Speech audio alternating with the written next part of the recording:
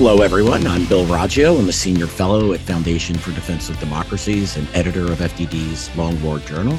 And this is Generation Jihad, the podcast that covers what used to be known as the global war on terror and what we call the Long War.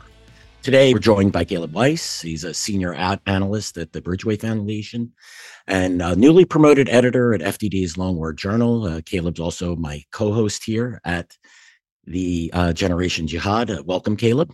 Awesome. Thank you for having me again. Although I guess I can't really say thank you anymore since I'm a co-host. That's right. That's right. And our very special guest and good friend of Generation Jihad and the Long War Journal, we have Edmund Fitton Brown. And Edmund, I think, is probably our most, you have to be our most frequent guest here at Generation Jihad. Edmund is a former British diplomat and was the British ambassador to Yemen. And he served as the previous coordinator for the United Nations Analytical Support and Sanctions Monitoring Team, which covers the Islamic State, Al-Qaeda, and the Taliban. Welcome back to Generation Jihad, Edmund. It's great to have you. Thanks, Bill. Great to be back, and good to see you, Caleb, as well. You too. Yeah, exactly. We got a lot to discuss today. Of course, we're going to go over the latest report from the Sanctions and Monitoring Team on the Islamic State, Al-Qaeda, and the Taliban. There's some interesting items in this report. You know, I think Caleb and we were having a discussion. A lot of the report is understandably so. There's a lot of information that is there's continuity from all the reports, and you get these little seeds of new information that come on. And some of these, at times, they seem to be buried in there. We're going to highlight some of those items that we'll say are buried, or just they seem to be one-off mentions. They perk up the eyes of people like me and Caleb and Edmund, of course. And so we'll get into those today. And we're going to break this down. Essentially, we'll start with the report that mentions Al-Qaeda, and then we'll move on to the items that mention the Islamic State. There'll be some overlap in between, but let's jump right into it. And the first, I think, to me, one of the most interesting items here is the mention of Saif al-Adel. I'm going to read right from the report. This is what the Sanctions and Monitoring Team says about Saif al-Adel, who is believed to be the successor to Ayman al-Zawahiri, the second emir of Al-Qaeda, who, of course, was killed in a U.S. drone strike in Kabul while he was sheltering at a Haqqani network, which, of course, is the Taliban safe house in the Afghan capital. So here we go. Quote, member states' predominant view is that Saif al-Adel is now the de facto leader of Al-Qaeda, representing continuity for now, but his leadership cannot be declared because of Al-Qaeda's sensitivity to Afghan Taliban concerns, not to acknowledge the death of Zawahiri, and the fact that Saif al-Adel's presence in the Islamic Republic of Iran. This gets Caleb and I believe we discussed this on a prior podcast or two. Gentlemen, what do you think? We'll start with you, Edmund. I think this is significant. It's not something that's surprising to us. We've all felt that Saif al-Adel would be the leader, but I think the mention in the report that member states seem to be in agreement on this one is significant. I think it is significant, Bill. Yeah, we expected he would be the successor. We should be in no doubt that Zawahiri was killed, as you said, even though, of course, the Taliban claim that there's no evidence of that. And why this is significant is that it now creates a dilemma for Al-Qaeda and, to some degree, a dilemma for Iran and for the Taliban. Taliban were embarrassed by the fact that Zawahiri was killed in Kabul, clearly as their guest or as a guest of part of the Taliban. And they've denied it. And that sets the narrative. So Al-Qaeda can't acknowledge that Zawahiri's gone, because if they did so, they would be effectively contradicting the Taliban's narrative.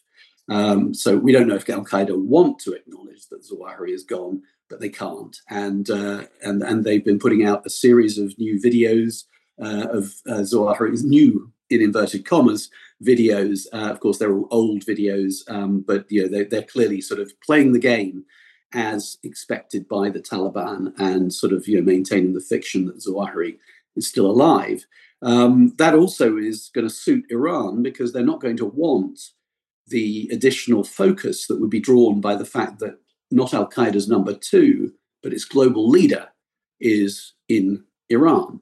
And so again, that's that you can see how this sort of allowing Zawahiri to sort of live on maybe suits both Iran and the Taliban. But this is a problem for them because I think everybody accepts that Zawahiri was killed. I think the American account of that was fully convincing.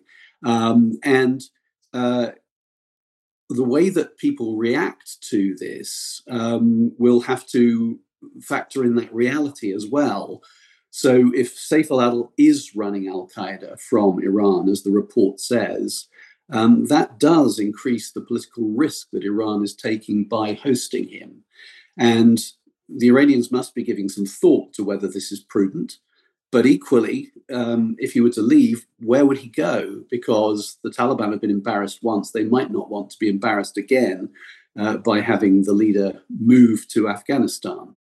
The report notes that it says that one member state rejected the claims, reports, and assessments regarding the presence of any al-Qaeda affiliate or dependent in the Islamic Republic of Iran. That's a direct quote. Do we have any idea who that one member state who's rejecting the reports that any al-Qaeda leaders? We know that there's numerous al-Qaeda based on U.S. designations and other reporting that there are al-Qaeda leaders inside of Iran. Edmund, does Iran get feedback? Do they get input on this report being a member state of the United Nations? So it is a sort of a default practice of the monitoring team not to cite which member states they're quoting. And as you see throughout the report, there's a lot of mention of member states say, or some member states say, or in some cases one member state says, and that's a kind of that's a standard practice. It can be reversed if a member state specifically asks to be cited, and then of course the monitoring team's happy to do so. I think Iran is on the record as having denied the presence of Saif al-Adil in Iran. And so my assumption is that if there were another member state that had denied it, then the report would probably say some member states, or more than one member state, or two member states. So my interpretation of the report is that this is Iran that has denied it. As well. And Caleb, what are your thoughts? Do you believe, we had this discussion before, do you believe that the fact that al-Qaeda is not mentioning or hasn't acknowledged the death of its leader, has that posed a real problem for al-Qaeda, or is this a manageable problem for al-Qaeda? Well, I think Edmund hit on this pretty masterfully, but the only thing I could add to that is that, this is, the public facing response. Al-Qaeda can't publicly admit this. Al-Qaeda can't publicly say much about this, due to the, the implications that Edmund, laid out. But I think behind the scenes, there might be a different story. I mean, you've noticed that none of Al-Qaeda's major branches or affiliates mentioned anything about Zawahiri being dead. They didn't eulogize him. They've never, publicly broke from AQ, so it seems to be, business as usual for most of AQ across the world, which seems to imply that they might have had, either behind the scenes discussions on Saif being the new leader, or they knew that was happening, or they knew that would be the case, regardless of whether or not Zawahiri, is dead. I think that's a discussion to be had of, the distinction between what they can and can't do publicly and what they're doing behind the scenes. And I think certainly behind the scenes, they all expected the continuity of Saif al-Adil, or at least a continuity in leadership that, precluded them from saying anything about this. And I think that speaks to a certain, command and control aspect that Al-Qaeda has, that, despite Zawahiri being dead, no one mentioned anything. No one has said anything publicly. Yeah, I agree with that, Caleb. I mean, it's a problem for them. Would Al-Qaeda like to eulogize Zawahiri? Would they like to recognize his role in the global jihad? Yeah, they absolutely would. Would they like to announce their new leader? They absolutely would. But the fact that we really haven't seen any break in the rank and file or within the affiliates tells me that it's a problem, but it's manageable. One that they're dealing with them. Yeah, it's a public problem, but not an internal problem. It's a PR nightmare. Exactly. Yeah. There's one additional point about Saif al-Adel that is mentioned in this report, and I'll quote from the report just because it's easier for me to do here. It says Harris al-Din then, quote, aspires to attack the West but faces difficulties in securing financing. Harris al-Din, of course, being al-Qaeda's branch in Syria. One member state indicates that Harris al-Din receives direct instructions from Saif al-Adel. So what we're talking about there is direct command and control from al-Qaeda's leadership in Iran to provide instructions to an al-Qaeda branch inside of Syria. Edmund, I'll start with you. What are your thoughts on this? Yeah, I'm glad you picked this one up, Bill, because it's really important, I think. It goes back to before the period of this report, the association of some of the al-Qaeda leadership present in Iran with al-Qaeda in Syria, which is another name by which people sometimes refer to Haras ad-Din. And so Saif, of course, has been in Iran for years and has been involved in this. But Saif wasn't always the leader of al-Qaeda in Iran.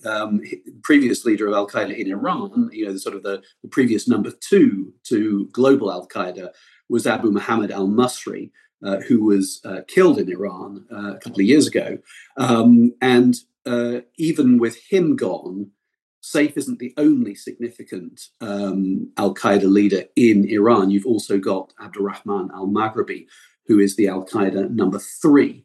And there's a little entourage of these guys who are sort of working together. So this is like a little leadership cell in Iran. It was always important. It was important when Zawahiri was still alive, because Zawahiri was the kind of leader who worked consensually and consulted with his leadership colleagues. And of course, Zawahiri's ability to communicate in Afghanistan was not always easy. Whereas the guys in Iran were very important relay point for al-Qaeda, and they had a particular interest in what was happening in Syria.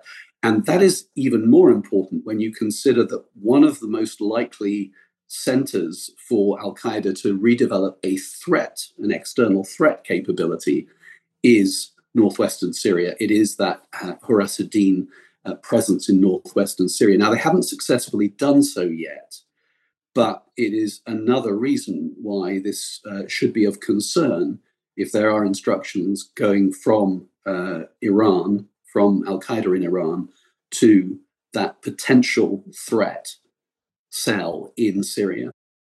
Yeah, and the U.S. has targeted that Haras al-Din network pretty hard over the last several years. And so I think that has made things difficult. But, we always talk about the ebb and flow of jihad. There's ups and downs. The fact that cell, well, really thousands of fighters, I would estimate, of Haras al-Din operating inside of Syria. The report says anywhere from hundreds to thousands. We'll get into the estimates of the reports in a little bit later, but I always think they're a little bit underestimated myself, but understanding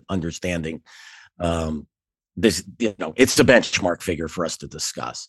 Caleb, any thoughts on Saif al-Adel's direction of the network inside of Syria?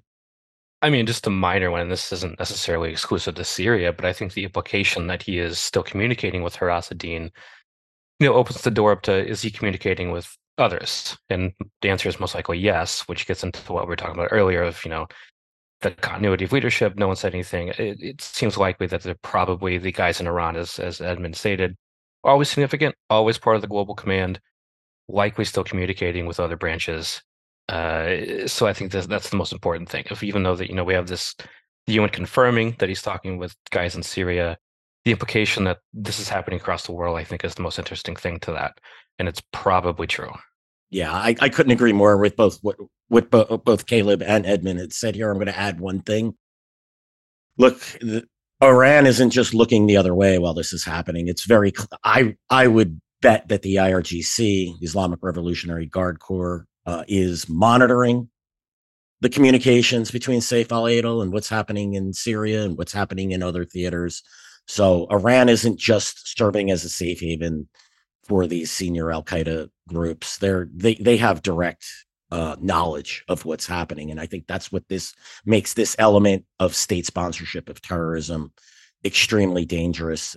This, with Pakistan serving as a safe haven for for Al Qaeda over the years. I don't think that the Pakistani government was, or the Pakistani military was directly involved in Al Qaeda's operations, or it was, I think it was opaque as to what Al Qaeda was doing.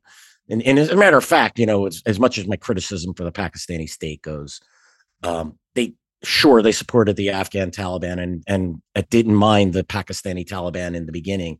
But Al Qaeda was a real problem for the Pakistanis, and they did make efforts to eliminate them. So we have to give them some credit for that. It was selective, of course, but in the case of Iran, it's complete safe haven, and that's extremely dangerous. And it's what's allowing Al Qaeda to survive, and its leadership in some cases to thrive. I think this is a good point to move over to the element of the report on Abu Ikhlas al-Masri. He is an Al Qaeda leader who operates in Kunar and Nuristan. He was captured by U.S. forces in 2010. I did a lot of work on and following this individual, intermarried with with Afghans. He and his people understood the Afghanistan and understood its tribal structure. Probably one of the most infamous AQ leaders amongst U.S. forces in Afghanistan. Absolutely, Caleb. It was when he was captured, that was a major victory for the U.S. in northeastern Afghanistan. He was held for 11 years and was freed after the Taliban took control of Bagram. He and numerous Al Qaeda, Islamic State, and Taliban leaders, fighters, and operatives were freed. Now we have the report notes, and I'll read from the report. Here it goes. Quote, according to one member state, Al Qaeda linked Katiba Umar Farouk, parentheses, Red Unit, was possibly being reactivated in Kunar and Nuristan provinces following the return of Abu Ikhlas al-Masri, Al Qaeda operations commander who had been captured in Kunar province in 2010. It also reported that he had resumed leadership after his release following the Taliban takeover. I'm going to comment really quickly on this. Look, we knew that Al Qaeda leaders were re-entering Afghanistan after the Taliban's victory.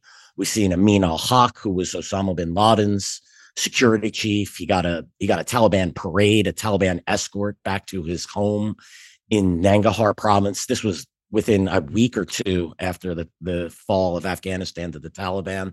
We've seen individuals like Abu Haq al-Turkestani, who is the leader of the Turkestan Islamic Party. Abdul Haq al-Turkestani also serves on Al Qaeda's Central Shura.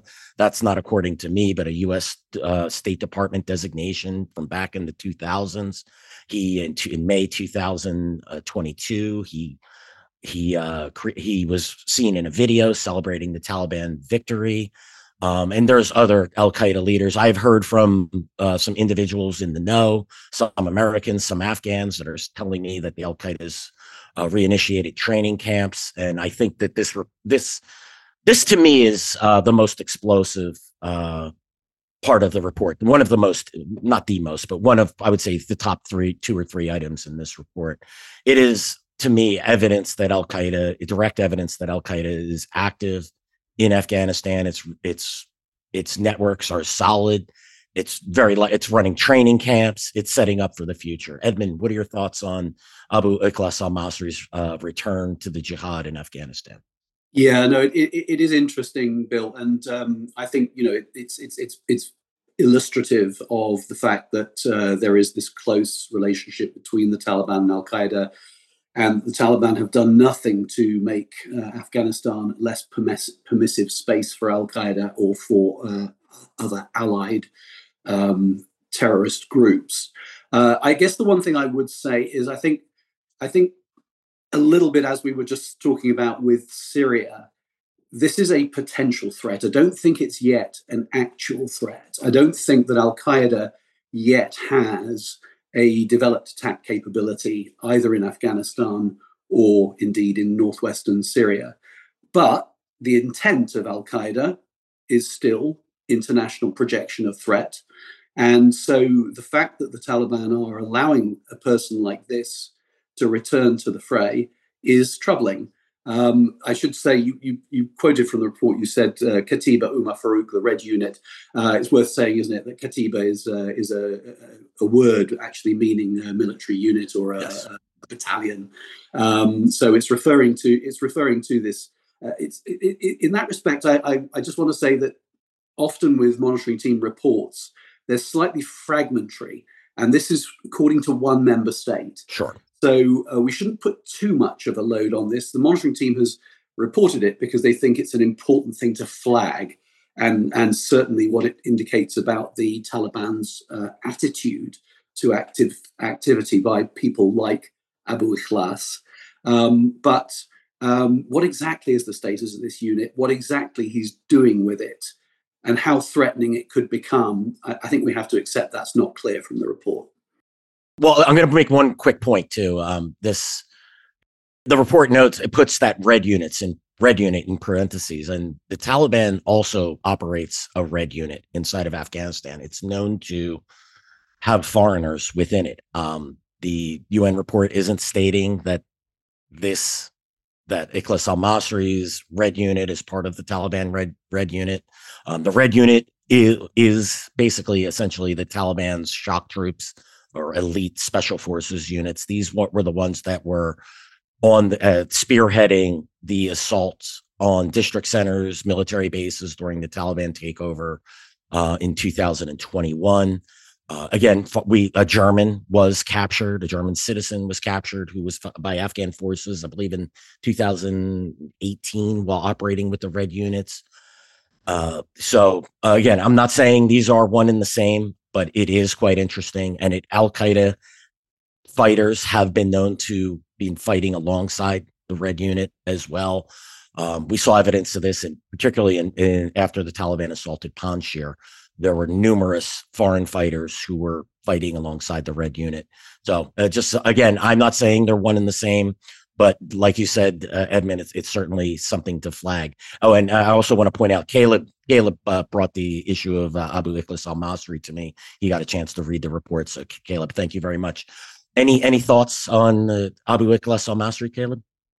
I mean, nothing to continue what both of you, artfully said. It's just, I didn't serve in Afghanistan. It was before my time. I just think that, thinking about all the people who did serve and all the intelligence community members of, tracking this guy in Kunar, one of the deadliest places in all of Afghanistan during the war, especially Korengal Valley, can't imagine what they're feeling knowing that he might be back in the game of all the years they spent tracking this guy. And then when he was finally caught, it's got to be, just a shot in the gut of, damn, this guy, spent all this time working against, and now he's back.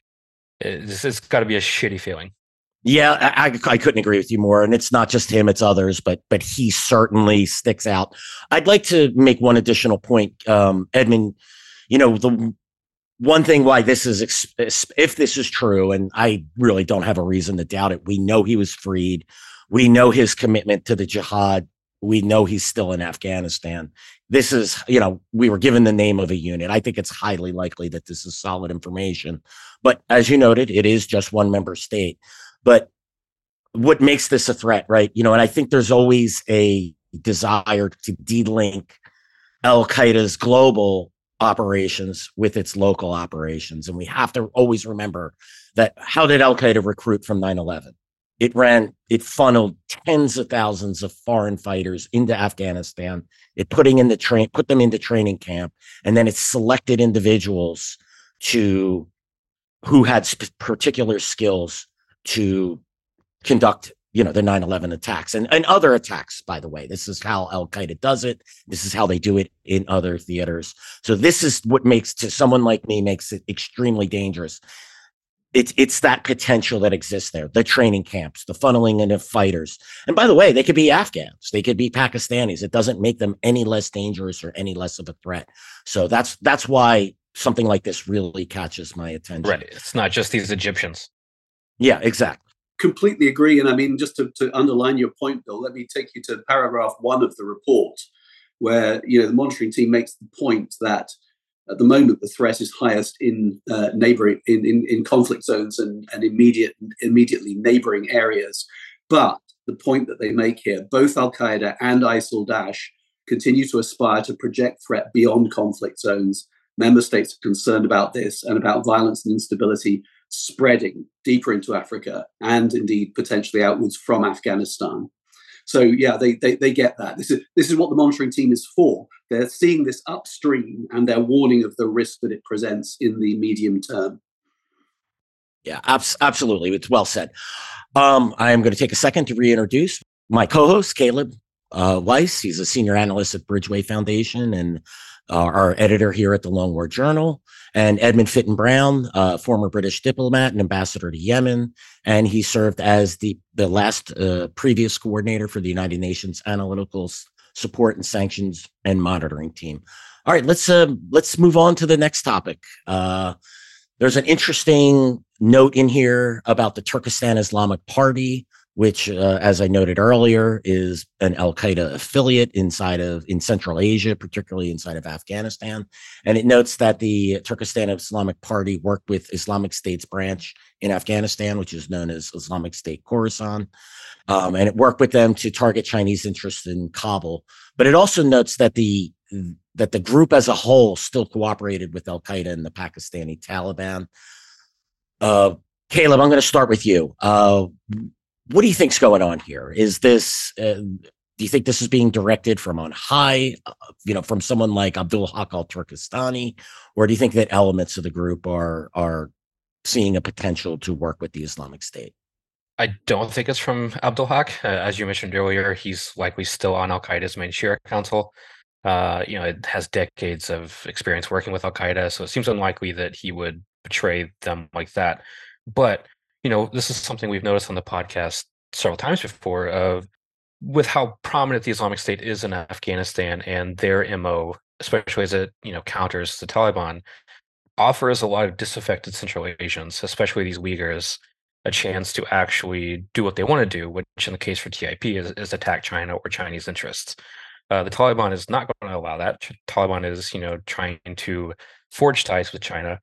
The Islamic State offers that combative stance against China. So it seems more likely to me that it's elements of TIP that want to target China but can't due to the leadership, embargoing that, but turning to the Islamic State who can offer that opportunity. But again, this is just best guess. I don't know what actually is happening, but it just seems more likely to me that it's more disaffected members or certain elements of TIP rather than the group as a whole. Because the report does mention the group as a whole is supporting the Pakistani Taliban. They're supporting Ansarullah, the Tajik jihadi group. They're supporting Al-Qaeda. So it seems more likely that it's disaffected or more ardent or more hardcore members that want to actually target China. Yeah, and I think this is the real potential for the Islamic State to poach from particularly the regional terrorist groups, as the Taliban seeks ties with China, as it seeks ties with Russia, as it tries to keep things calm with Uzbekistan, or Tajikistan. I think that is a place where the Islamic State, and they're doing it in their propaganda, as you noted to me the other day, Caleb, astutely noted that. Oh yeah, I mean, the Islamic State Khorasan is going on a full court press against China right now. I mean, they have their own magazine, and they are. I mean, it's the last few issues have been pretty much exclusively on the Uyghur issue and against China. Yeah, so I think the UN report notes it's published in Russian, Tajik,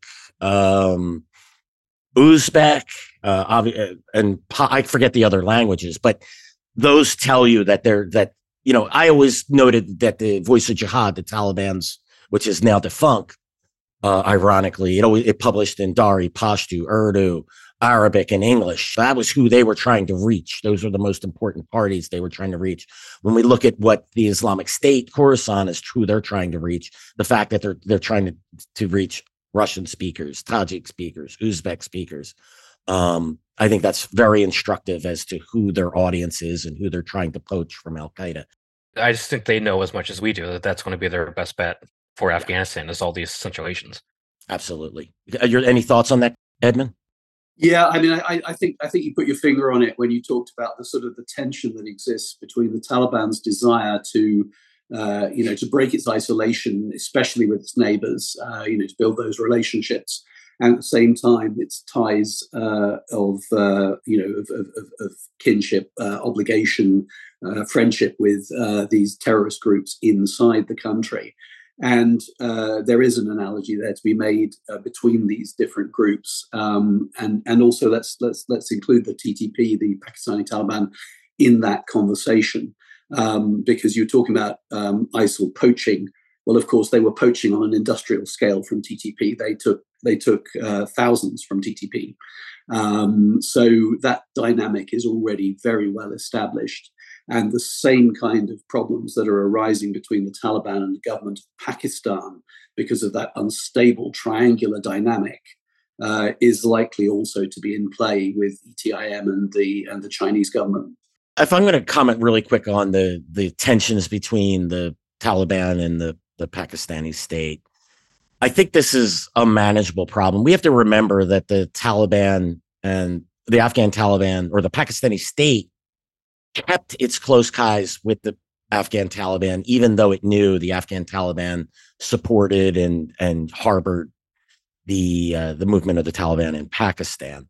I think this is a calculation made by those in power. I mean, the tens of thousands of Pakistani civilians, soldiers, policemen, government officials, even military officers. There were attacks in Rawalpindi, attacks in Islamabad, in Peshawar, and Karachi, other major cities, against top military and intelligence installation, and yet those ties remained. I think, the Pakistani state's desire for strategic depth in Afghanistan, strategic depth against India, again, the Pakistani state views Afghanistan as its as a pool of resources, as a place to retreat in the event of war with India. And it cynically accepted the deaths of tens of thousands of its civilians and soldiers alike, knowing that the Afghan Taliban was supporting. So whatever tensions are arising now, we have to remember that a decade ago, it was far, far worse, and it was acceptable to the Pakistani state. With that, we'll move on to the Islamic State. Just today, the U.S. military, U.S. Central Command, announced that it killed a senior leader. His name is Ibrahim al-Qahtani. I'm not aware, I haven't seen much about him, but they note that he was responsible for a prison break in Hasaka last year. That was a major, major battle between the Syrian Democratic Forces, which is really the Turkestan, or the Kurdistan Workers' Party, and he's also been involved in other attacks on other detention centers. So the top leadership of the Islamic State are largely unknown beyond their kunyas. You've had many senior leaders arrested in Turkey or have been killed in U.S. Special Forces raid. So it's unclear how today's raid is going to impact global operations. But I think one thing this report does identify is that we do now know the name of the last leader of the Islamic State. Edmund, do you have any information that you want to share on that? Yeah, and I think this is important, Bill. I mean, of course, it can seem very, it can seem very specialized. And I know that, often people commenting on Islamic State are happy to use these kunyas that really conceal far more than they reveal. What we had, of course, was the replacement of Abu al-Hassan al-Hashimi al-Qurayshi when he was killed, replaced by Abu al-Hussein al-Husseini al-Qurayshi. And the monitoring, I was always proud of the monitoring team. And again, they've done it again here, insisting on getting to the bottom of what is the civil identity of this person, because that really matters. You've got to know, who is this person? What is their history? Were they in US custody at some point? What was their operational track record? What was their ideological track record? And I've always been a little bit sort of disappointed by how easily others just gloss over this as if it didn't matter. And of course, from the point of view of ISIL, what the report says, which I think is interesting, is maybe it doesn't matter. From ISIL supporters, they'll just throw their hands up and pledge allegiance to whoever they're told is the new boss. I mean, they could call him Abu Mickey Mouse if they wanted to, and it seems that would, they would basically say, oh, there's still a leader, and we pledge allegiance, and the brand is strong enough for that. But interestingly, the report has done is that it has firmly identified the deceased leader Abu al-Hassan as Nuruddin Abdul Ilah Mutni. And that will enable the monitoring team and others to go deep into the guy's actual record, his life before he was a terrorist, his history of detention, or other ways in which he came to the attention of the authorities. And I think that is important. And they'll want to do the same with the new guy, Abu al-Hussein. But at the moment, they're saying they don't know who Abu al-Hussein is. Yeah, and by the way, the correct kunyat would be Abu Mickey Al-Masih. So just and you made an interesting point. Were they detained by the U.S. because those prisons in Iraq as well as in Afghanistan were essentially a university of jihad. Keep in mind, and we're talking about Abu Ikhlas al-Masri. How does he walk out of there and then immediately retake over operations? Because he maintained his contacts, because he built a network within that prison, because very likely communicating with the outside. And I just thought that was a very interesting point that you noted. And I think this also demonstrates the point we made earlier about Al-Qaeda, right? I think that both Al-Qaeda and the Islamic State are mature enough at this point that they could deal with these leadership succession problems. I think many of us in the West, not those of us sitting in this podcast right now, speaking on this podcast right now, but, put a lot of emphasis on who is it and why aren't they naming him and why aren't they sharing his real name? I don't think they have to, internally, they seem to be able to handle, both Al-Qaeda and the Islamic State seem to be able to handle these leadership succession issues. Again, not without some problems, but not enough to cause a real problem within the groups. Any thoughts, Caleb? Nope. Okay. Both of you handled that well. Well, geez, that was too easy. And yeah, I mean, just to finish that off, Bill, and underline what you just said, I think that's a key message in the report, that these brands are strong and they're resilient, and they seem to have got beyond that issue of, can you manage the succession from one leader to the next. I think the risk to both brands is just that they both have this aspiration to mount higher profile attacks, and neither is doing it at the moment. They're certainly keeping the brand alive. They're doing lots in the conflict zones and just on the edges of the conflict zones or in the neighborhoods. But they are going to aspire to attack in the West, because that's what really has the impact that they're looking for. And that's why it's so important to continue to monitor them both. Oh, I concur. I think, part of me wonders, particularly with Al-Qaeda, if it's best that it focuses on the local to take the heat off it. One of the things I always felt the Islamic State did for Al-Qaeda, or benefited Al-Qaeda, is that it took a lot of heat off of Al-Qaeda by its attacks inside the West. Just a theory here. I don't know this, I'm not reading their internal communications, but, the Islamic State has served as a lightning rod. I always felt that the over focus on the Islamic State Khorasan province from 2016 to about 2019-20, at the expense of allowing the Taliban to take over the country, was a major mistake, and that benefited the Taliban, that benefited Al-Qaeda. And I think that has played out in certain other theaters. But yes, the local, to me, though, I always believe the local jihad is far more important to these groups. The external attacks, the attacks against the West and in India and other countries, yes, it's important for recruiting and messaging. But I think both of these groups have gotten to the point where they're getting, what do they want? What do they ultimately want? Would they rather have an attack in the U.S., or would they rather create emirates or provinces and then create their caliphate? I think the latter is the real goal, and the attacks against the West is merely a tactic to help it get there.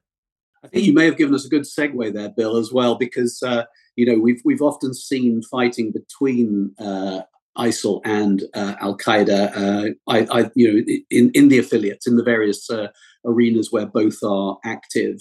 And one of the pitfalls that we must never fall into is imagining that you can co-opt one group of extremists to help you defeat another group of extremists. And I think you pointed out that risk that existed in Afghanistan. I think it was a pitfall. I think it was a mistake that many people made.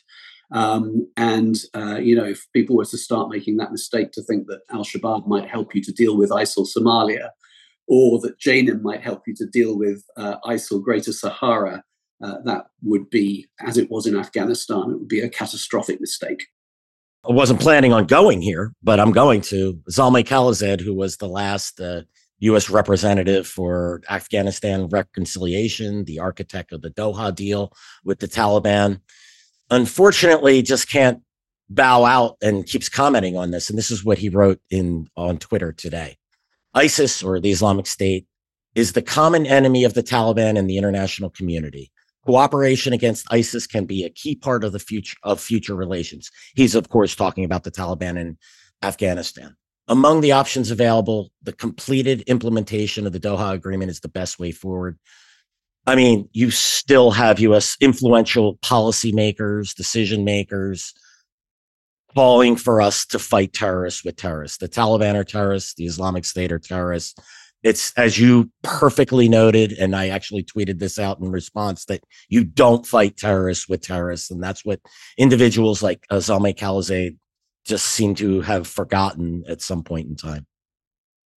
I mean, this is the IR student in me. I do have a master's in that, but like, how much of that is like a holdover from Cold War mentality of using all these different insurgent groups for, you know, our own nefarious or Machiavellian ends? It's the same thing. Same thing as like what we did in Nicaragua or Central America as a whole. It usually doesn't work. I mean, listen, not being in, not getting my degree there, maybe that's an advantage because it's just never worked well. Sure, we defeated the Nazis and we got the Soviet Union, right? I mean, I've just never, the enemy of my enemy usually is my enemy. But hey, here we are. Well, and in the case of the Taliban and others, they're very explicitly hostile. And we've had Afghanistan Talibanized. If we imagine a world in which you have a Talibanized Somalia, a Talibanized Mali and Burkina Faso, Talibanized Yemen, for example, this is not going to be a world that is comfortable for Western interests. Yeah, well said, gentlemen. All right, let's move on to I think this is one of the top 2 or 3 items that were in the report that I had mentioned earlier. Several member states noted that Islamic State's Al-Qahra office is sending $25,000 a month to Islamic State Khorasan province, which of course is in Afghanistan, via crypto. Yeah, very, very interesting. And I'm going to add one more thing to this. That report also notes that the Qahra office is raising about $100,000 a month. So where is that other $75,000 going? That's something to ponder as well. But Caleb, you brought that to my attention as well. Really, I think that's quite explosive. That it's sending that much money to Afghanistan. That money goes very far in a poor country like Afghanistan, and that they're leveraging crypto to do so. Yeah, no, I think that might be the most interesting thing in the entire report to me.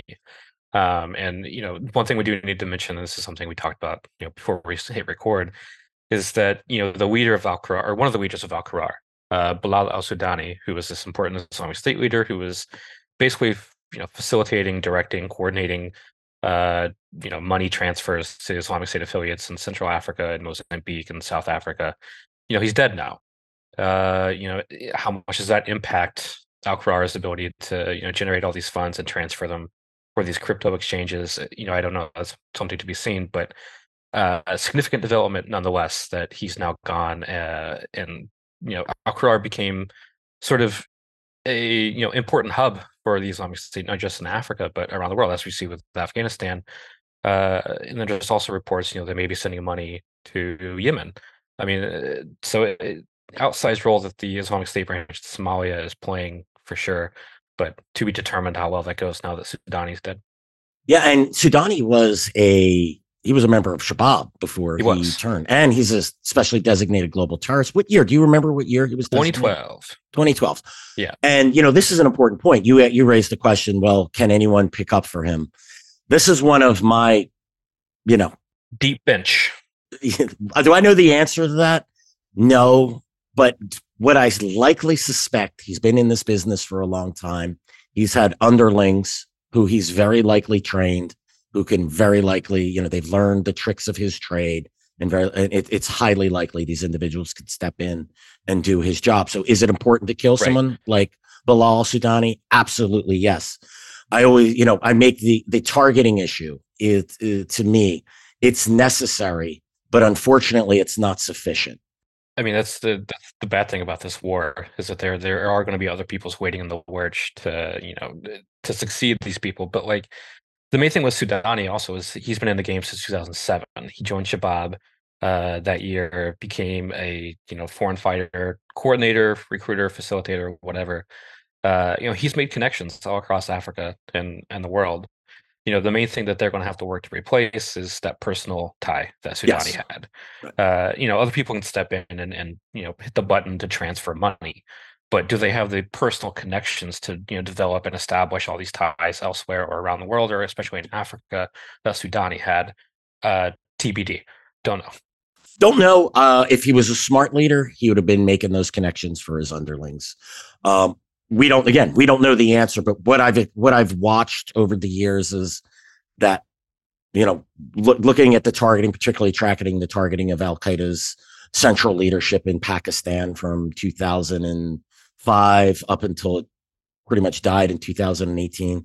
Al-Qaeda really didn't have a problem replacing all the number threes, all the general managers and all the leaders, regional leaders in Afghanistan, Pakistan, military commanders. And why? Because they had heat. And we learned this from the Bin Laden documents, that the number three, or what was often described as the general manager, he had a staff. He had 2 deputies. Each deputy had a number of deputies. There were guys, they had, it's outlined in the documents. It's quite interesting. And for someone like Soudani, I have to imagine that he very likely established something for the Al-Qaeda office. If he was smart, he did. I'm making, and if he was stupid and didn't, then yeah, it's going to be a really big problem for the Islamic State. I mean, one thing to consider is that, the U.S. did report that 10 other Sudanese members of the Islamic State, Somalia, were killed alongside him. Yeah. Whether or not that was his bodyguards or assistants, or if they were other members of Al-Qarar is, again, also undetermined. But it's possible that, some of those guys were also those underlings that he was training. So, I mean, it could have also knocked out a whole section of Al-Qarar that's going to take, a long time to reestablish. Again, don't know, TBD. And another thing important with that raid is the U.S. also said they captured hard drives, laptops, whatever, that needs to be declassified. Exploit it to the best ability and then declassify it, just like the Bin Laden docs. Because the only way we're going to learn about the true extent of Al-Qarar and what they're doing is if that's public knowledge. I would argue they should have kept quiet about seizing those hard drives, right? Well, I mean, they need to exploit whatever they can in the immediate future, but like at some point they need to declassify all that so us analysts and researchers can also, contribute to the wider knowledge of what the Islamic State's actually doing, or what Al-Qarar itself is actually doing across Africa. Because that's a missing piece that I think people are not paying attention to. Of, the Islamic State's growing in DRC and Mos, and a lot of that is tied to Al-Qarar. What is actually going on behind the scenes? This is where the UN report, which I'm, as you all know, like Caleb, I'm sure I could speak for you as well. Big fan, because I'm looking forward to reading the next report and the report after and the report after to see about how much do they believe Al-Qarar is sending to Islamic State Khorasan province and elsewhere. If we see those numbers are the same, or we see them, then maybe that raid wasn't as impactful as you thought. If it increases, that's a sign. But if it decreases, then I think we could assume that was very likely a successful raid. Edmund, your thoughts on this portion of the report and comments on Al-Sudani? Yeah, I mean, I agree what you said about it being really important, particularly in the light of the Al-Sudani raid. I think that's what gives this enormous resonance. Just on the point about where you said necessary but not sufficient to have kinetic CT raids. Effectiveness will often depend a lot on the sort of the unique skill set of the person who is eliminated. And it is just worth remembering Asiri in Yemen, the great bomb technician, that when he was killed, that really did hamstring it. It hobbled the threat from Al-Qaeda in Yemen. It didn't destroy it, didn't eliminate it completely, but it's extraordinary the degree to which people's preoccupation with AQAP went down once that particular threat that Asiri posed was removed. So that was interesting. With Soudani, who knows? I'm very proud of what the monitoring team does in terms of breaking information about these structures and This is one where I feel particularly gratified because it seems to have been what the monitoring team was learning about a year ago and surfaced not in this report, but the one 6 months ago, about ISIL's regional structures and the work of the Al-Qarar office seems even more important in the light of what happened with al-Sudani. And as Caleb said, so important to say that Al-Qarar office is part of a sort of a Eastern, Central, Southern Africa network. And is particularly associated with the ISIL presences in Mozambique and in DRC. And that was how we first saw it, as being primarily about being a regional hub. And it is a regional hub. But what we realized and reported in that previous report, the 30th report that was published in July, was that it had become a financial hub. And the financial hub had resonance not just in that part of Africa, but also outside, more broadly in Africa and outside Africa as well. And we also said in that previous report that it was sending money to Afghanistan. At the time, I remember feeling this is a stretch. I'm surprised at this. How is this working? And why Somalia? What's the particular sort of advantage, the comparative advantage that they have in Somalia that's helping them to either raise or transfer or both money for Afghanistan. And then when we learned of the al-Sudani raid, I was just fascinated because it was clear that what we had reported was accurate, but actually was also only part of the story. There was more to it than I suspected. And clearly the US was ready to draw a direct line from al-Sudani in Somalia, actually to terrorist actions taking place in Afghanistan, and then to sort of draw the conclusion and to take kinetic action in response. So this ISIL regional structure is more than theoretical. It's a serious thing, but it isn't well understood. We don't know the detail of how it works. And the report, I think, says they extort the shipping industry and illicit taxation, but that to me sort of is it's intriguing, but it doesn't really explain this how this works. And clearly, we need to know a lot more about how it works. And like Caleb, I kind of hope that now that the operational secrecy that the Americans will have guarded in order to take out Sudani is no longer needed, I'm hoping that there will be quite a lot of information that will become available about how this worked and indeed about what the risks are going forward.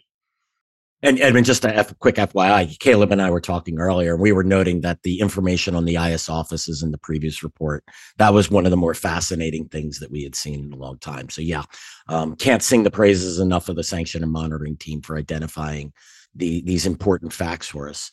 All right, we're going to move. We got 2 items to discuss here. This first one we're going to discuss is the idea that IEDs are becoming more advanced, both in Mozambique and the Democratic Republic of the Congo. Member states aren't ruling out the possibility of sending Islamic State trainers to the terrorist groups operating in these areas. Edmund, can you talk a little bit about this? Africa, of course, is becoming increasing, we would argue, the most kinetic area of the jihad. And it's ironic because Afghanistan was one of the most, but that's settled down with the Taliban victory. So what do you think about the ideas or the report that IEDs are becoming more sophisticated? It's an interesting report, and I have no reason to disbelieve what it says. Of course, this is this links back to what we were just talking about with the Al-Qarar office. It's the Al-Qarar office in Somalia that is linked with the ADF, if we want to call them that, but they want to call themselves ISIL Central Africa Province in DRC, and then of course we talked about Mozambique, whether that's ISIL Central Africa Province, although these days I think ISIL prefer to refer to it as ISIL Mozambique. But these are all linked together, and there are some interesting dynamics that the report is revealing. One of them is that ISIL in Mozambique, or ASWJ as it's referred to by its local name, Ahl Sunnah wal Jamaa, has really struggled over the last year and more As regional forces got involved, and the government of Mozambique made a judicious use of its alliances to bring in reinforcements, counterterrorism reinforcements, ASWJ has struggled, and they've lost a lot of people. And the report gives figures for their numbers of fighters, which are decimated from what they were. So that's interesting. And the dynamic has been in the opposite direction in DRC, where ADF or ISCAP has got stronger. And it's, again, there's a lot of counterterrorism pressure, and to some degree it's been dispersed to a wider area, but it is also making itself felt across a wider area. But you could say that the sort of the fortunes of those two ISIL presences or ISIL affiliated groups have gone in slightly in opposite directions, down in Mozambique, up in DRC. The report doesn't talk very much about foreign terrorist fighters, but there are foreign terrorist fighters, which the monitoring team has previously spoken about in detail, in both in Mozambique and in DRC. And particularly in DRC, some of these foreign terrorist fighters are very well established, hardened international terrorists. And that, I think, is important because, again, it can be an indicator of capability, and that's where I'm coming back to this point you were making about IEDs and capabilities, because foreign terrorist fighters can bring in capabilities just as trainers and instructors can bring in capabilities. And you could indeed have someone who is both a trainer and instructor and a foreign terrorist fighter, of course. And that brings me to a point which the report makes repeatedly, which is about the absence of command and control.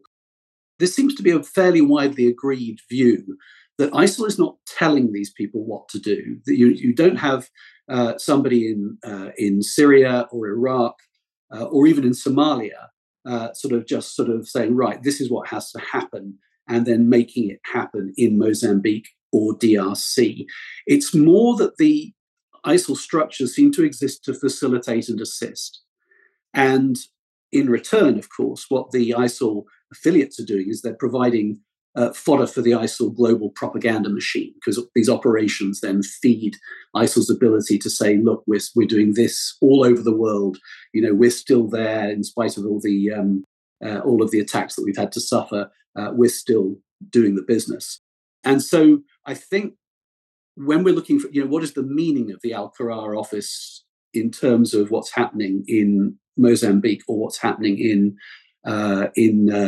DRC, it's probably to do with finance, but of course it may also be to do with helping to facilitate the arrival of instructors and or foreign terrorist fighters who are then increasing the capability of the local affiliates. Yeah, and I'm going to quickly read to the report and get to our last item. Here's what it says about that. In the Democratic Republic of the Congo, the improvised explosive device techniques used by ADF have advanced with increased use in cities, carrying bigger payloads and better triggers, indicating the involvement of outside trainers. So it seems like the member states aren't saying they have direct evidence of it, but the evidence is the sophistication. So, and Edmund, you touched upon the issue in Islamic State's Mozambique province. The report notes that it's been reduced to about 280 fighters. I'll tell you what, I think this is one of the areas where I would disagree. I'm curious what you think about this, Caleb.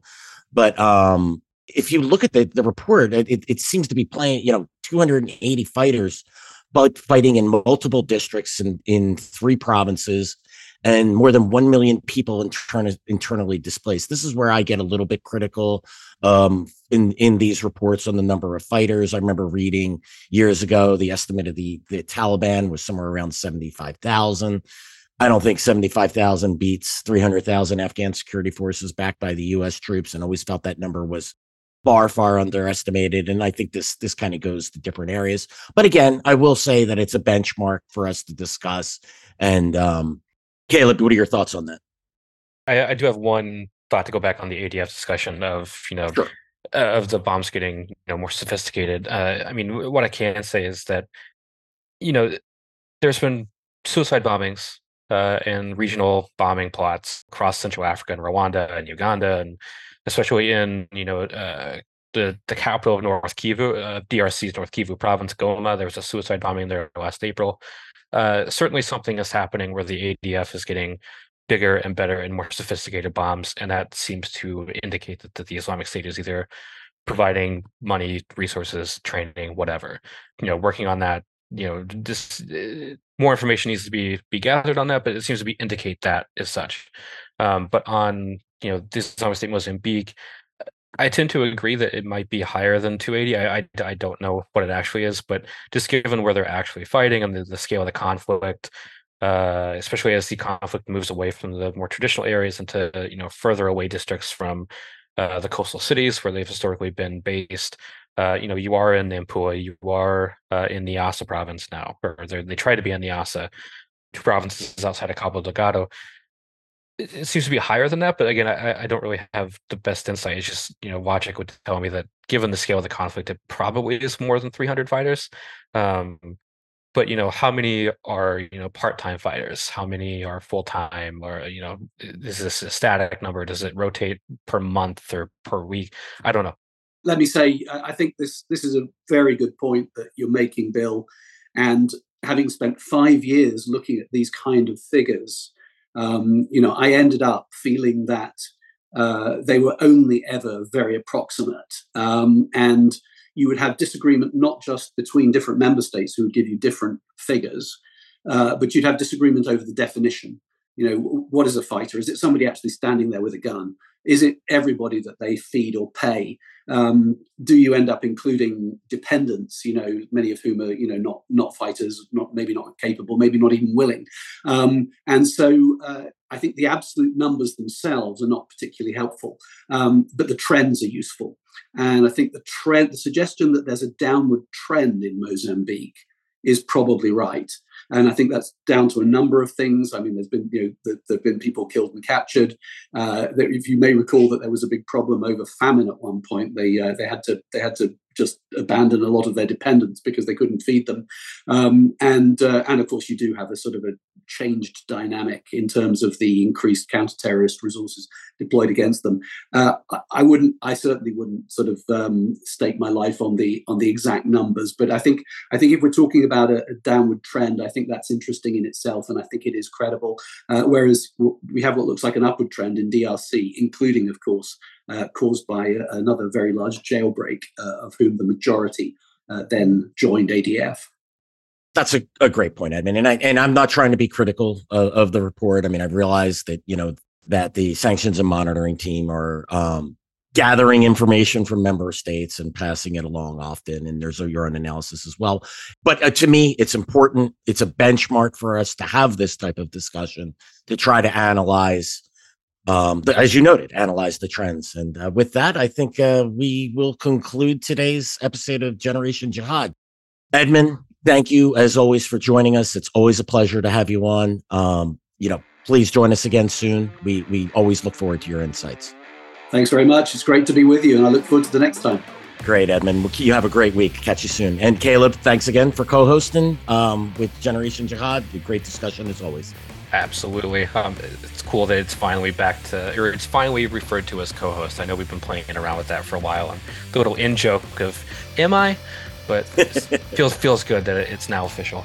We like to tease the audience a little bit, and sometimes we come through and sometimes we don't.